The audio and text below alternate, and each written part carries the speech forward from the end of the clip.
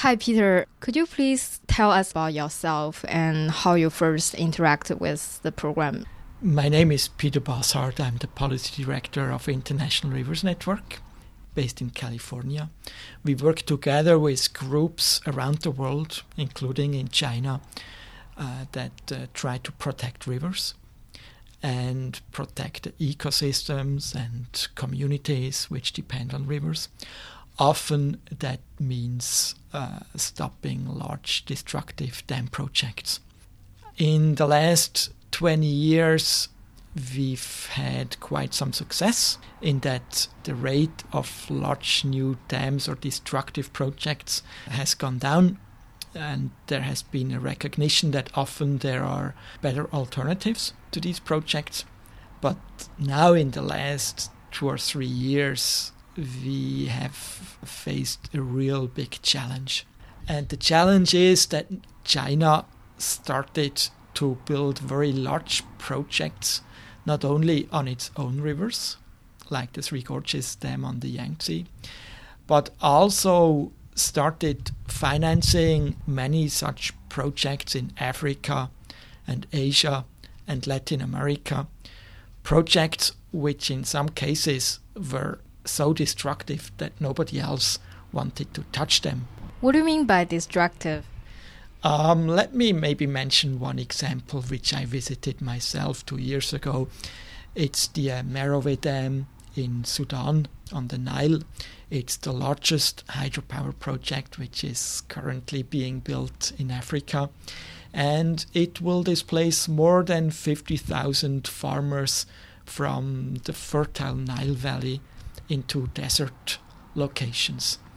And so these people, they have lived in the Nile Valley for many generations and they refuse to leave. And so now there is a lot of repression.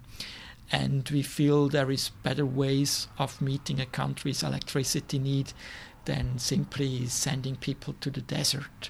People, for example, they demand they be resettled on the shores, on the banks of the new reservoir, but the government simply says, well, we have decided and that's where you go. And we feel such a project should not go forward. And so we try to support the affected communities, but we also try to create awareness that Chinese companies, Chinese financiers, that they really share a responsibility for the impacts of their project. Do you think the Chinese dam projects so far are successful? Functionally, have they helped the local people with their electricity solution? This new generation of dam projects is very new, and I don't think any of these projects have been completed so far. I'm confident that they will deliver, that they will generate electricity. But the question is, who will benefit from this electricity? Is it actually for the population? Is it also for the poor people? Or is it mainly for export-oriented mines and aluminum smelters and other large-scale projects? And secondly, the question is, who's paying the price for them?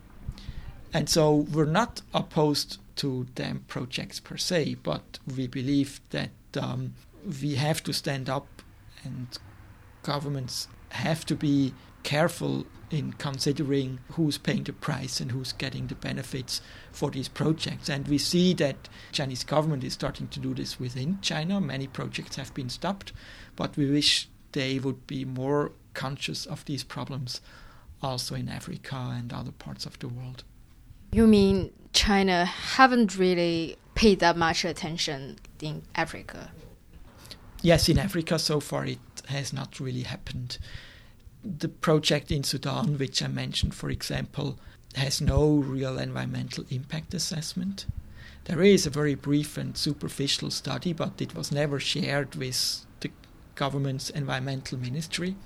And so the project even violates Sudanese law, and very clearly the rights of the affected communities are not protected, are not being safeguarded. And so we feel that's not a good development project. And maybe there would be ways to build the same project in a much better way, but right now we don't see this happening. So how do you plan to work on this? One thing is to talk directly with the companies and financial institutions which are involved.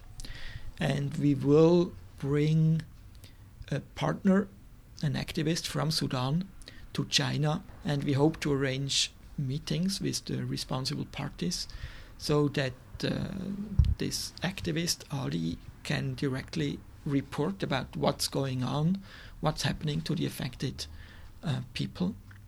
Other ways include getting the media more interested, getting academics, students, NGOs more interested about the impact that China's going out strategy has on other parts of the world. I know that, for example, Chinese pharmaceutical companies, they are producing very cheap and reliable malaria drugs. And that's a very good thing because Western companies don't offer that. But there are also risks. And I think the Chinese government should think about whether it's always the people who benefit from this cooperation, or in some cases it's simply a small elite, maybe a corrupt government which is benefiting. And in some cases I think it is mainly a small, sometimes corrupt group of people that's benefiting, and the poor people might actually turn against China, and that would be a pity. The recent African summit and Hu Jintao's visit to Africa, what is the impact actually coming from this? I think it's a political illustration of what's going on at the economic level. I mean, trade between Africa and China is skyrocketing. Investment is booming. More and more Chinese people are moving to Africa as construction workers or as small traders or as managers of a state-owned enterprise. I think the summits are the kind of most visible element in a cooperation that has intensified on every level. Maybe the president and the prime minister, who have visited more African countries than any other heads of state in the last 1 or 2 years, maybe they are also aware that in some African countries there is now discontent about China's role among the poor people. And they want to show that China is a friend of African people. They want to preempt such discontent. But I think China, in some parts, like the projects that I mentioned, will also have to reconsider and change its actions. You mentioned the most Chinese companies are actually state companies. There are discussions about corruption issues and also labor rights in the African projects. Do you see any examples of problems? Corruption is, of course, a big problem in many countries, be it in rich countries like the US, where you can buy a politician, unfortunately, be it in poor countries around the world. We saw one example where other donor governments put pressure on Angola to become more transparent in how it's using its oil revenues. And there have been estimates that within a few years, the small ruling elite of Angola diverted oil revenues of more than $4 billion into their own pockets. So obviously the poor people in Angola are not benefiting from this resource as they should. And just when the Angolan government was about to open up their books and become more transparent, the Chinese government offered big loans to Angola without any conditions. And so the government said goodbye to the other donors, took the Chinese money and continued with its closed and corrupt ways. And the Chinese government says, well, corruption is not our business.